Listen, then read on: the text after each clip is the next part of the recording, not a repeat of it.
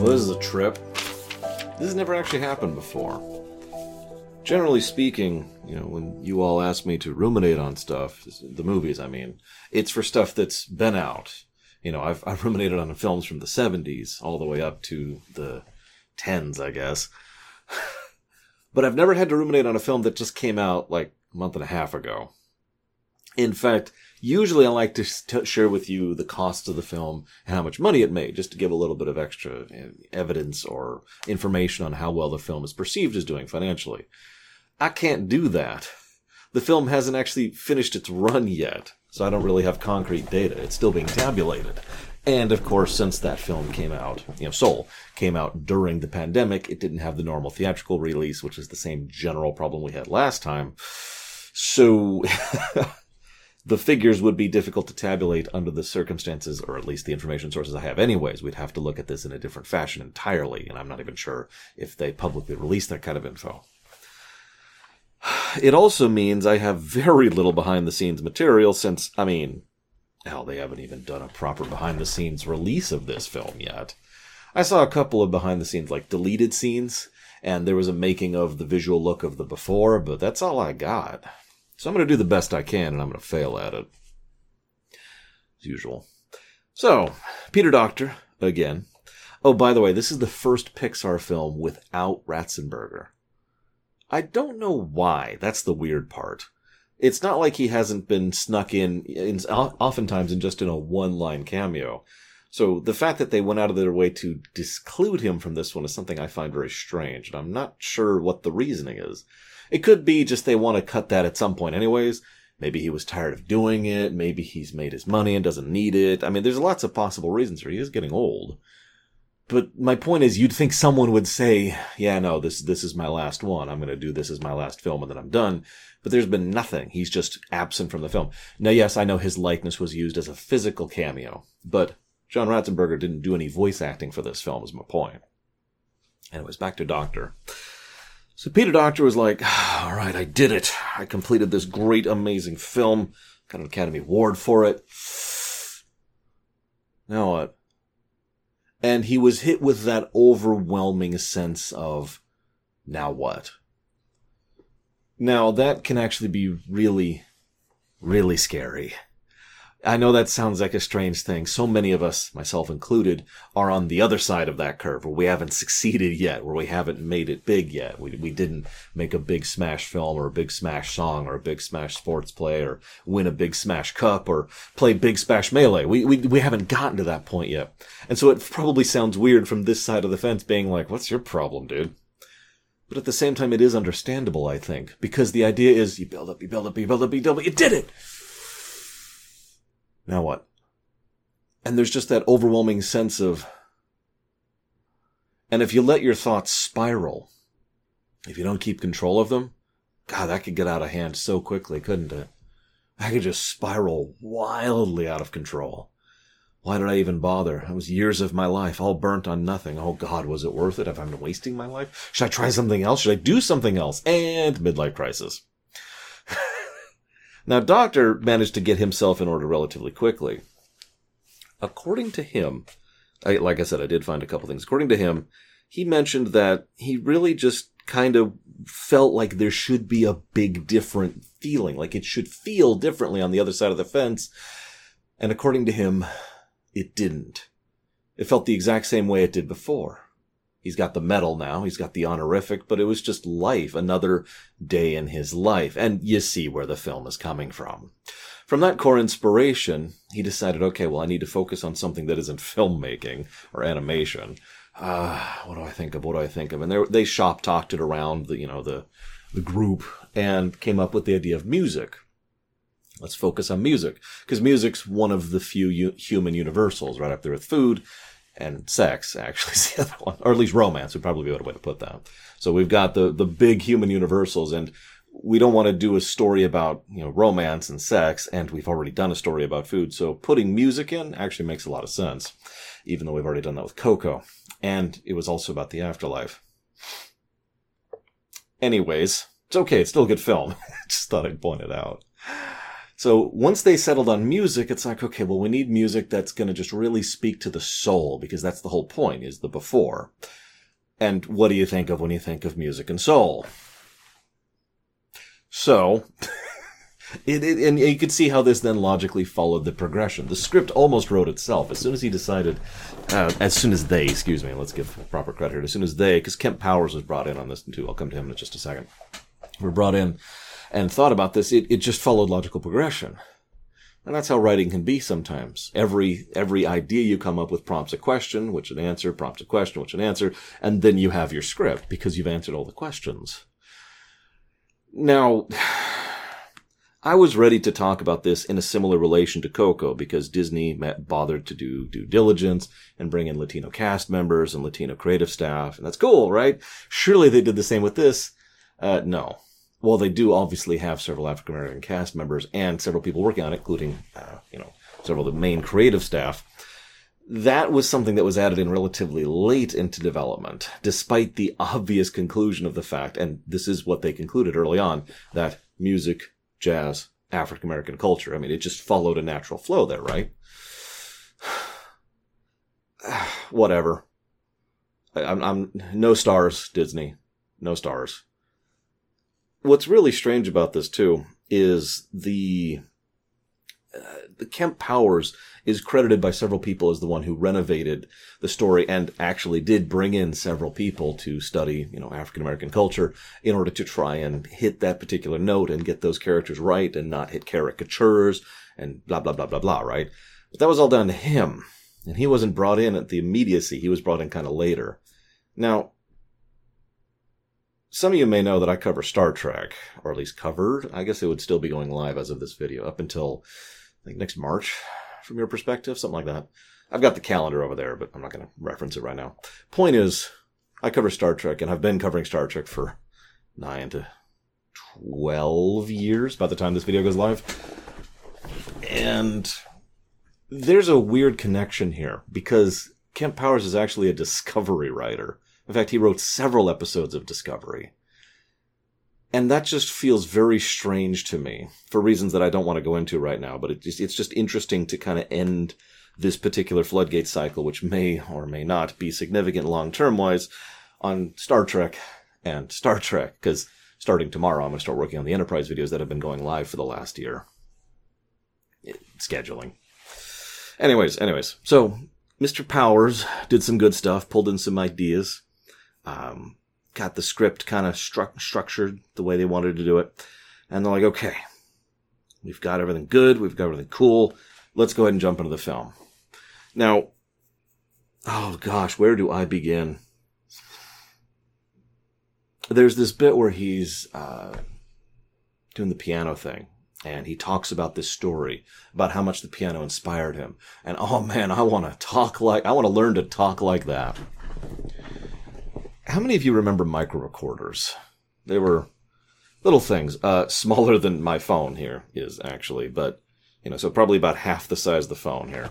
But you had the little micro cassette tapes and you record and you play, and it was just a way to have a portable method of audio. I used to record music. I'd hold it up to my TV and record the music and listen to it. And mine had a button I could hold down that would slow down the playback. So I used to record music from Final Fantasy IV, that is to say Final Fantasy II on the SNES, and listen to it in slow-mo. What's the relevance here? That was how I learned music. That's how I learned theory and melody and harmony and counterbalance and all those things that I actually to this day still don't have words for. Because I never went to music theory class. I mean, I did, but I flunked out of it immediately. But I never actually learned music theory. I just listened to the music because I wanted to talk like that. I'm curious if any of you out there have a similar feeling or similar vibe for something in your life as well. So he's getting a full-time gig, and it's going to give him job security, insurance, and a pension for a teacher at a public school. What universe is that, and how do I get over there? Because they take care of their teachers better than we do over here, especially in New York. My God. So we have some really bad good dinosaur syndrome. I think I'm going to codify that lore in. It just keeps coming up. There is so much of this film looks photorealistic and amazing and gorgeous and awesome, and the people are very clearly stylized, pretty much straight up incredible style. And it's really stark and really weird and really awkward, like it always is. I regret ever seeing that film, because I just can't stop seeing it now. My God. I apologize for any of you out there who have ruined your experience by pointing out Good Dinosaur Syndrome. Holy crap. But it's okay. Because then he goes out, he starts playing at the piano at the jazz party. And what's funny is they just start playing. He's like, what song we doing? No answer. So he just jumps in. Now, he jumps in successfully. Takes him a little bit to catch the rhythm, catch the beat, and get into there and get a harmony going underneath them. I will never know that. I'm not a musician. Music is math to me. It's all formulas and equations and balancing, trying to equal out the equation. That's math in my head. That's why I construct music. When I construct music, I'm looking at waveforms and patterns and numbers, right? The ability and talent to just sit there and play in. I'm wondering if any of you have that talent. Just out of curiosity. You don't have to share. I'm just curious. My uncle, technically my great uncle, but age range. My uncle, he was involved in a band at one point as a drummer and a manager, and he used to say the same thing. That is to say, the opposite of what I just said. That you just get in there and one person just starts playing, and everyone else just kind of starts sliding in, right? They just kind of start following suit and start playing naturally and smoothly with the other musicians, just being able to pick up the chords. I don't know how you do that. It's wild to watch that. But anyways, I just wanted to comment on it. Because he does that naturally, and you can kind of tell I don't know how to put this, he's a good musician. He's a real musician because he can do that. It's not because he can play by himself. It's not because he can play by a band. It's because he can slide into a pre-existing play set. That sounds weird. Pre-existing set and just naturally join it.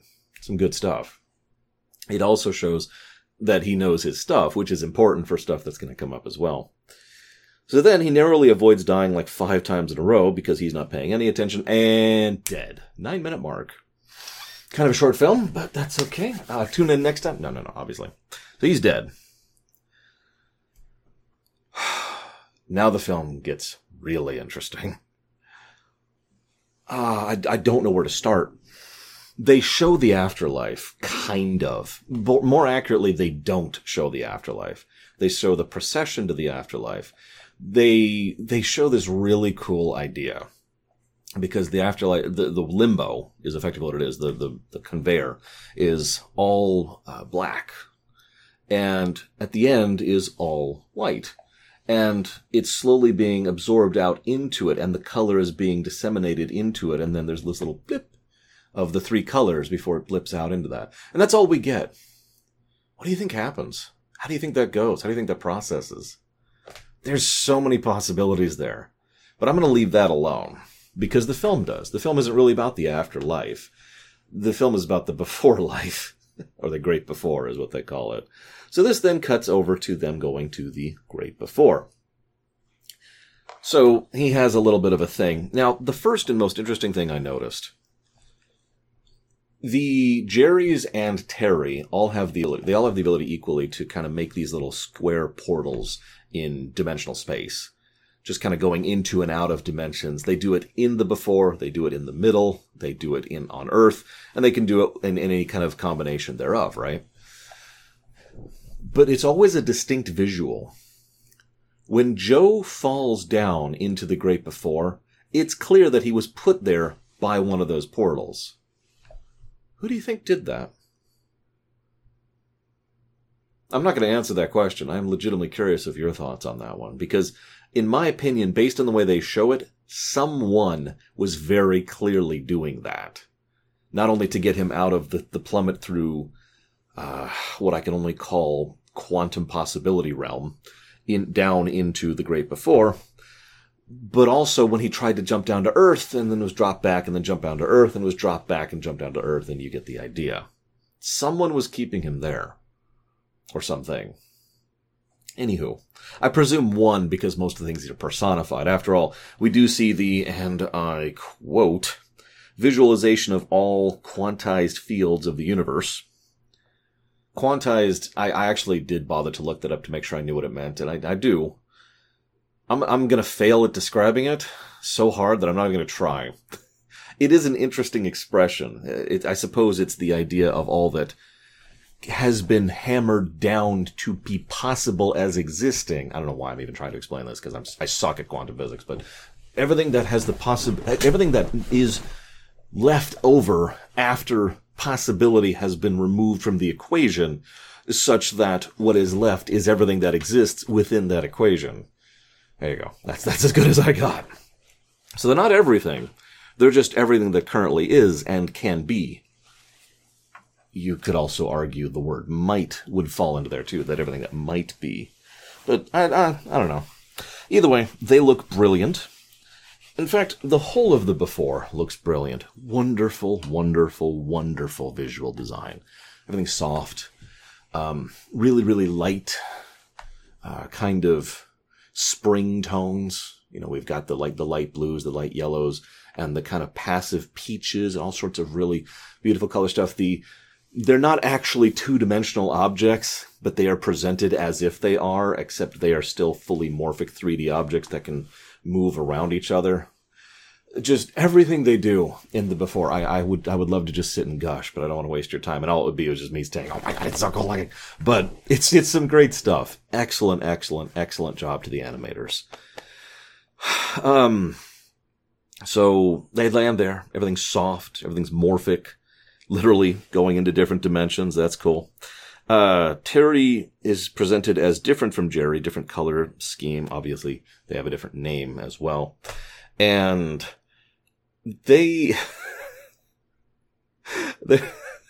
I'm sorry. Terry decides, I'm going to go ahead and check the filing cabinets. What I love about this is they go to check the filing cabinets. They start at AA. And the AAs are so vast, they fill up the entire screen. And then the camera pans out and pans out and pans out, and we see the filing cabinets, of which there are so many. Of course there are. This leads to one of the Jerrys, and the Jerry, they're like, they're like, R's to L's. I always have trouble with that. They're like, I have to put a pause in there. So here's soul number 108 billion. And that just got a laugh out of me immediately. And then over here is soul number 22. Oof. That implies so much immediately. Just right off the bat. Oh, you've been here a while, haven't you? Oh, yeah, you've been here a very, very, very long time. Oh, my goodness. The idea of a soul that doesn't want to be born is fascinating in its own right. Now, as we discover, 22 does want to be born. It's just they're not really sure what and how, what yet. I suppose I could call 22 a she, since she kind of identifies as a she, but not really, and is voiced by a woman. And I will probably continue to do so just so I don't screw up and say something stupid. But it's interesting to note that 22 is very clearly presented as not having a gender yet, because of course they don't. They're a soul that hasn't been born yet. Although they're apparently going to end up somewhere in China, if I was tracking the map correctly at the end there. I'm probably not. I don't know my geography that well. Somewhere in Asia is a rather large territory, because it's definitely east of the Red Sea. But anyways, so they do a lot of the Monsters, Inc. thing here. Lots of exposition, quick and dirty. Okay. The pass is specific to you. You have to fill it up with these certain things. There's 6 spots you have to fill out, and then the 7th spot just shows that you're ready to go. Cool. There's a museum that's all about you and your life. It is implied very briefly, and implied again later in the film in an unrelated dialogue, that you curate your own museum. So it's whatever you think should be there that is there. And I'm saying that wrong. Because obviously if that was true, it'd just be this big, glorious, yes, I'm super awesome. But what I mean is it's more like what you actually think of yourself. The way you actually view yourself. And obviously it's not really all that positive, because most of us don't really think all that great of ourselves, do we? So it's just kind of this boring, nothing, nobody life. Okay, that's cool. We have the hypotheticals. That's also cool. The Hall of Everything. No senses, which is obvious foreshadowing. Just lots of really cool stuff. The music keeps stopping every time, 22 is like, meh, Nice little tidbit there. And then we get to the part where they go to the astral plane. Now, the astral plane, first of all, is brilliantly visually presented. I know, you're probably tired of me saying that, but God, look at it! Look at it! What's great is the sand.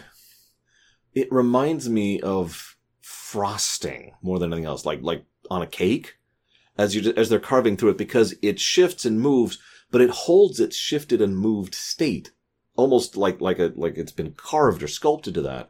The other thing it reminds me of, I don't know what it's called. My niece has a toy, and it's this little thing, and it's got this type of sand, and it's like this clay sand, and it keeps its shape, and you could use it to sculpt and make things, and then you just smash it down, and you make something else, right?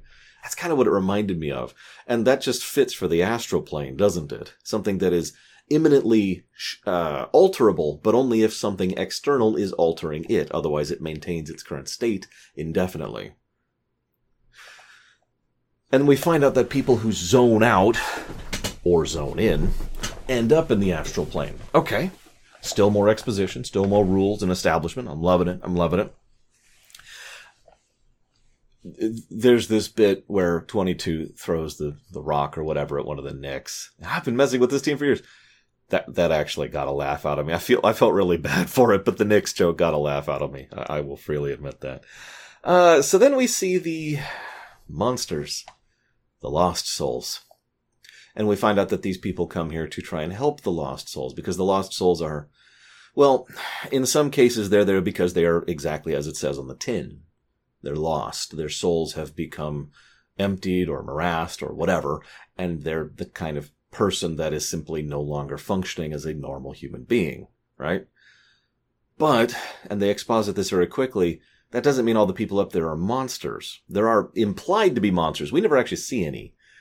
Instead, the ones we specifically encounter are people who have become obsessed or fixated on something to the point where they have lost focus. Sounds familiar? And so they slowly just self-perpetuate. I am this, therefore I am this, therefore I am this, therefore I am this. And the obsession kind of takes hold. Must trade, must trade, must trade. By the way, another hedge fund person. I would absolutely believe, if this format and structure existed in real life, that plenty of hedge fund managers would fall into this obsession spiral. No doubt whatsoever. So, we find out about the monsters, we find out about that, the sand thing I mentioned here. The lost souls are just really, really cool. This is when I want to mention something. Before they had really codified this film, it was just set in the Great Before. Like, there were going to be, forays to Earth, but the dominant part of the film was set in the Great Before and nothing else. And I can kind of see why. This is a huge playground, narratively speaking, to work with, and in terms of animation as well. There's so much you can do with this place. I almost kind of hope for a Souls 2 just because I want to see more done with this. I know that's a really selfish and terrible excuse, but God, it's brilliant. And I wouldn't mind hearing Mr. Fox again because he's awesome in basically everything he's in. So, I mean, he was the only redeeming trait of Amazing Spider-Man 2, for God's sakes. So I would love to see more of this. But anyways, then we hit the antics portion of the movie. Now, I don't have much to say about antics because they're antics, but I do want to comment on something. First of all, we see Ratatouille's cousin, his American cousin, is stealing some pizza, like you do. He's in the cat. Haha, antics. 22 is in the... I'm trying really hard to avoid pronouns here. 22 is in Joe's body. That sucks. Now, can I just say, there's several reasons I like fiction. I know, shocking. But non-interactive fiction tends to boil down to a few core things I'm looking for. Sometimes it's all about the characters, seeing them, the actors, the actresses, the voice acting, the presentation of it, the characters. I really get into the characters. Sometimes it's the actual moments, moments of awesome, moments of heart-rending, moments of heart-warming, just moments of yes. Sometimes it's the cinematography. Just the way that they creatively use the camera or do the long shots or try to do inventive, interesting things with the lighting, which they do several times in this film, by the way. There's this great transition shot later where the cat was right here as Joe and is explaining to 22 what it's saying. And the camera pans back around his mother's head. And when it comes back here, it's just Joe talking. And the cat's just sitting there staring intently. And thus, we don't actually show the back and forth. We just show the resultant of it. What we're seeing is effectively a translation of the actual scene that's happening, not the literal scene that's actually happening. Lots of really cool stuff like this. Great transitions and great usage of camera in this film. Which, of course, leads me to animation, which usually is only relevant for, CGI films or animated films. But really good animation is just a treat to watch. It's one of the things I've loved most about going through this Pixar block, is actually sitting down and just getting to see all of the amazing ideas and storyboarding that they do. But I've left off one thing right at the end here. Ideas. One of the things I treasure most, even though it happens so rarely, if I'm being honest, is when an idea is sparked within me for watching a show or a movie or reading a book. Because that it just engages me. It invokes more ideas within me. It's like, oh, that's great. Maybe we can do this. Maybe we could try this. And that gets me, my creative juices going, Anybody out there in a similar vein? I mentioned this because while this film has decent character and great moments and great cinematography and great animation, this film was an idea film for me. I kind of want to watch it again just to kind of pay attention and maybe take a few notes. Anyways, sorry for going off on that. I just wanted to speak on that for briefly. Let's talk about the antics. Okay, so the antics are done. Actually, what I really like is the idea. This is something that's been expressed in other fiction as well. Hey, you are now in a body for the first time. Welcome to food. Welcome to walking. Welcome to petting a cat. Getting introduced to sensation for the first time for someone who's used to having no sensation at all. And how, in almost every case, it's this amazing, remarkable, wonderful thing. Sometimes it's an overload and drives them insane, but most of the time it's a wonderful thing. It's a wonderful pizza. There you go. There's your film idea. There's also a couple of little tidbits that really help to showcase some things they hadn't actually figured out yet. First of all, your class is the only reason I went to school at all. So I'm going to try and give you another shot. Caught that, right? Just kind of slid under the rug there. That is a person who he helped get through the early part of his life by virtue of really bothering to be a good teacher. God, there's good teachers in this setting too. I need to move to this world. Connie shows up. Surprisingly good with the trombone. This is when I'm going to comment on something I don't think I've mentioned before. Obviously, the terrain looks amazing. Good dinosaur syndrome. But I noticed you can see, I guess you can't see. I'll use here as an example. There's just very, very fine hairs, like right here. They're barely visible. Honestly, you would only see them if you're like this, like I'm 3 inches from my hand, and I happen to be holding it up to the light, and that's the only way I could see it. But those are rendered on the human models now. And I don't know if it's been there before. I've never seen it before. But they're there, and in the very close shots, when the light catches it, you can see it. And it's just yet another wonderful little tidbit that adds to the presentation and adds to the visual appeal of the artistic design of these films. It's funny. What's it been? 26 years? And this series, this company continues to blow me away with its animation. That's impressive.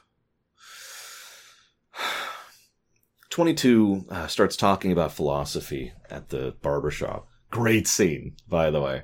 And what's funny is 22 is speaking literally, but none of them realize it. They all figure 22 is just kind of, I don't know, talking philosophy, talking shop or whatever. And getting real. Oh my God, that must be horrible for you. You didn't get to be your dream. Oh no, I love being a barber. I love my life. What? Why? Well, vet's awesome, but barbershop's cleaner, and I get to do all these cool things. And by the way, thanks for not talking about jazz for once. And Joe's face as a cat is just...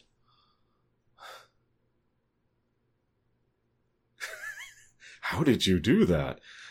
22 even knocks down Paul a peg, which is funny because later on, 22 then reaches out to Paul and says, hey, gives Paul one of the lollies and says, it was all in good fun. I didn't mean it. No harm intended. And that's background dialogue.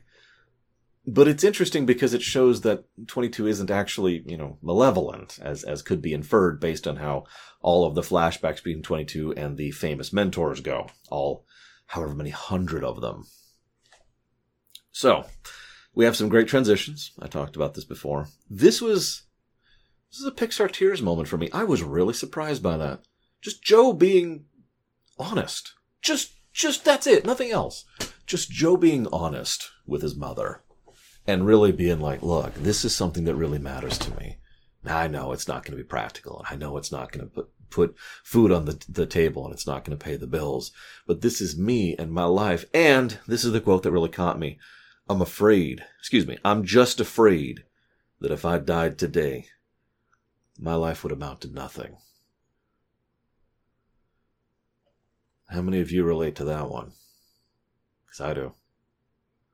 I've done a lot of crap in my life, but I still think that. Do you know that I upload these videos every night after I record them, just in case? Just to make sure that there's just a little bit extra I've done, just on the off chance that I die in my sleep, or get super sick, or get run over by a car, or whatever. Because I have these kind of thoughts pretty frequently. What's it for, right? Now, I don't say that to be depressing. Rather the opposite. I'm losing my accent here. The point is that as he is opening up to his mother, it tears down whatever boundaries has been there because he just hasn't, you're going to run away like you always do because he just couldn't stand up to his mother. And he finally does, but not in an angry way or in a competitive way or an antagonistic way. He just opens up. He just says, here, this is me. And that's when she embraces him. She even goes to the gig.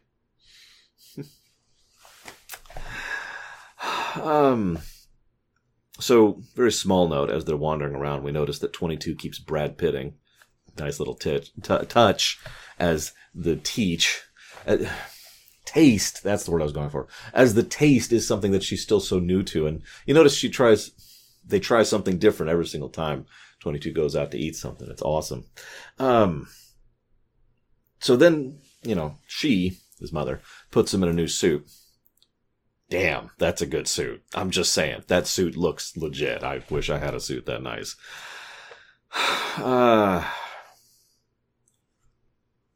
So, there's this really interesting bit where 22 is sitting there. And they're just kind of looking around, taking in, the environment, watching everything. It's just a moment. That's all it is. It's just a moment. Just a moment of, You ever have those? I used to have those when I take out the trash. I know that sounds so stupid, but, garbage dump. I live in an apartment complex, so we have the one big garbage bin that you take all the trash to rather than putting it out on the curb. And I'd just be walking out there and you just look up and listen and feel. There's the wind going through the trees, and usually it's night because that's when I have time to do things like that. So you just look at the stars and catch the wind and the clouds, and sometimes there's some rain lightly pouring down, for which I would just take my glasses off for when I'm doing it so I can just enjoy it proper. And you just look around and have that kind of a moment,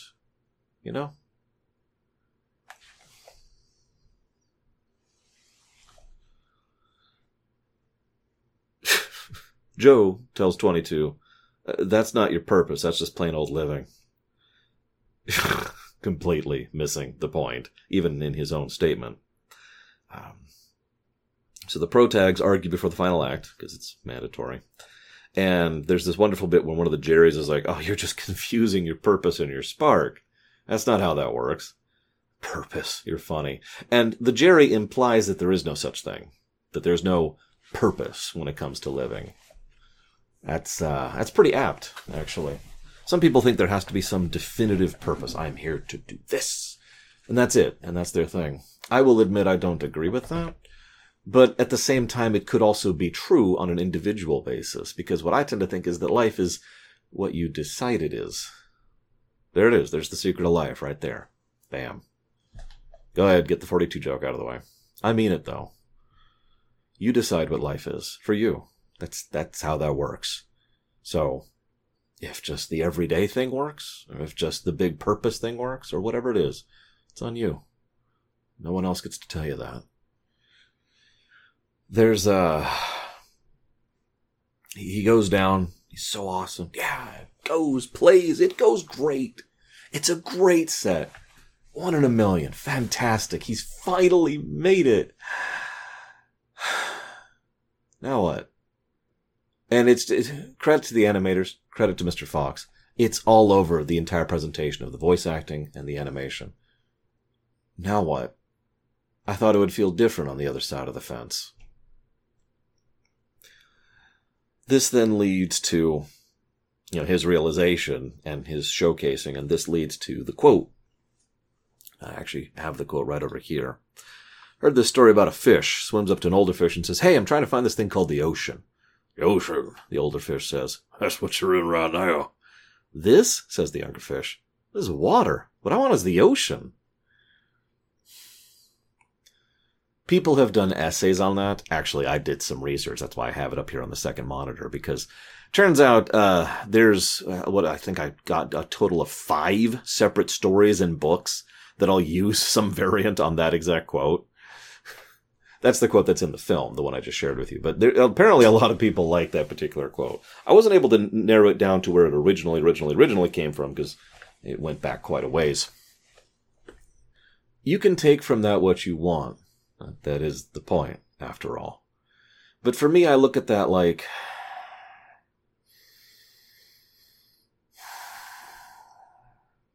one of the things we talked about in Onward is that it's the journey that matters, not the destination.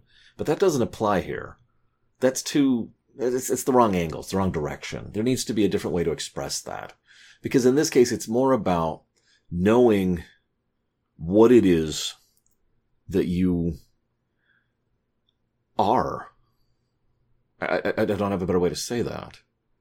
Rather than what you are seeking. So many of us seek something to give us a purpose, to give us a point. I talk so much about the idea of a core and what really keeps us going and what really matters to us. But a core can be something you find, or something you are, or something you be, or something you do. As I've talked many times, it varies, right?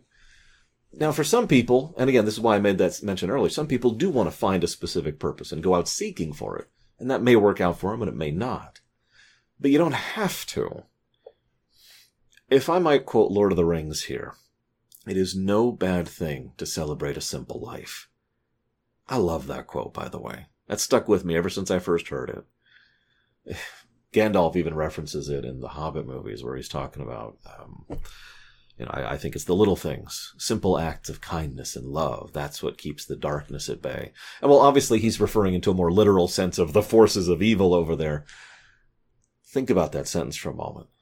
It's the little things that keep the darkness at bay. Ain't that the truth?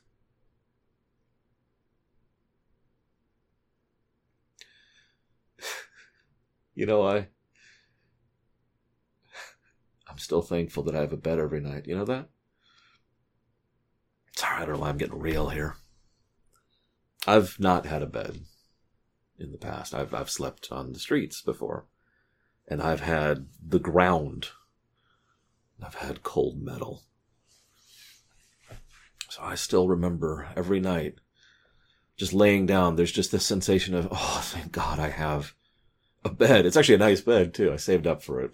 Got a nice one. I did my research, tried to figure out what was good for my back, because my back is a little wonky. Not in the usual way. That's the problem. Most stuff that works for other people doesn't work for me. So I had to find something that works for me. It took a lot of research. Found a good one. It's good. I like it. And I celebrate that every day. Every day. And that's why this film really got to me. Because those little things matter.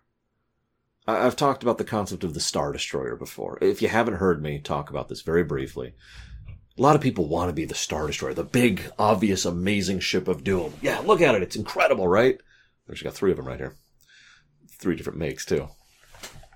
But that Star Destroyer is not it. Like, you don't have to be the Star Destroyer. It's meaningless if it doesn't have the support staff, if it doesn't have the supplies and the chains and the good leadership and everything else it's got going. In a vacuum, a Star Destroyer is just a giant paperweight, right? There's nothing wrong with being a simple person or enjoying a simple life. There is nothing wrong with that. And it's something that that I think we need more of. I know that sounds so horrible to say that, but I wonder how many people are unhappy in the world right now because they want to be a Star Destroyer and they're not. I know I am.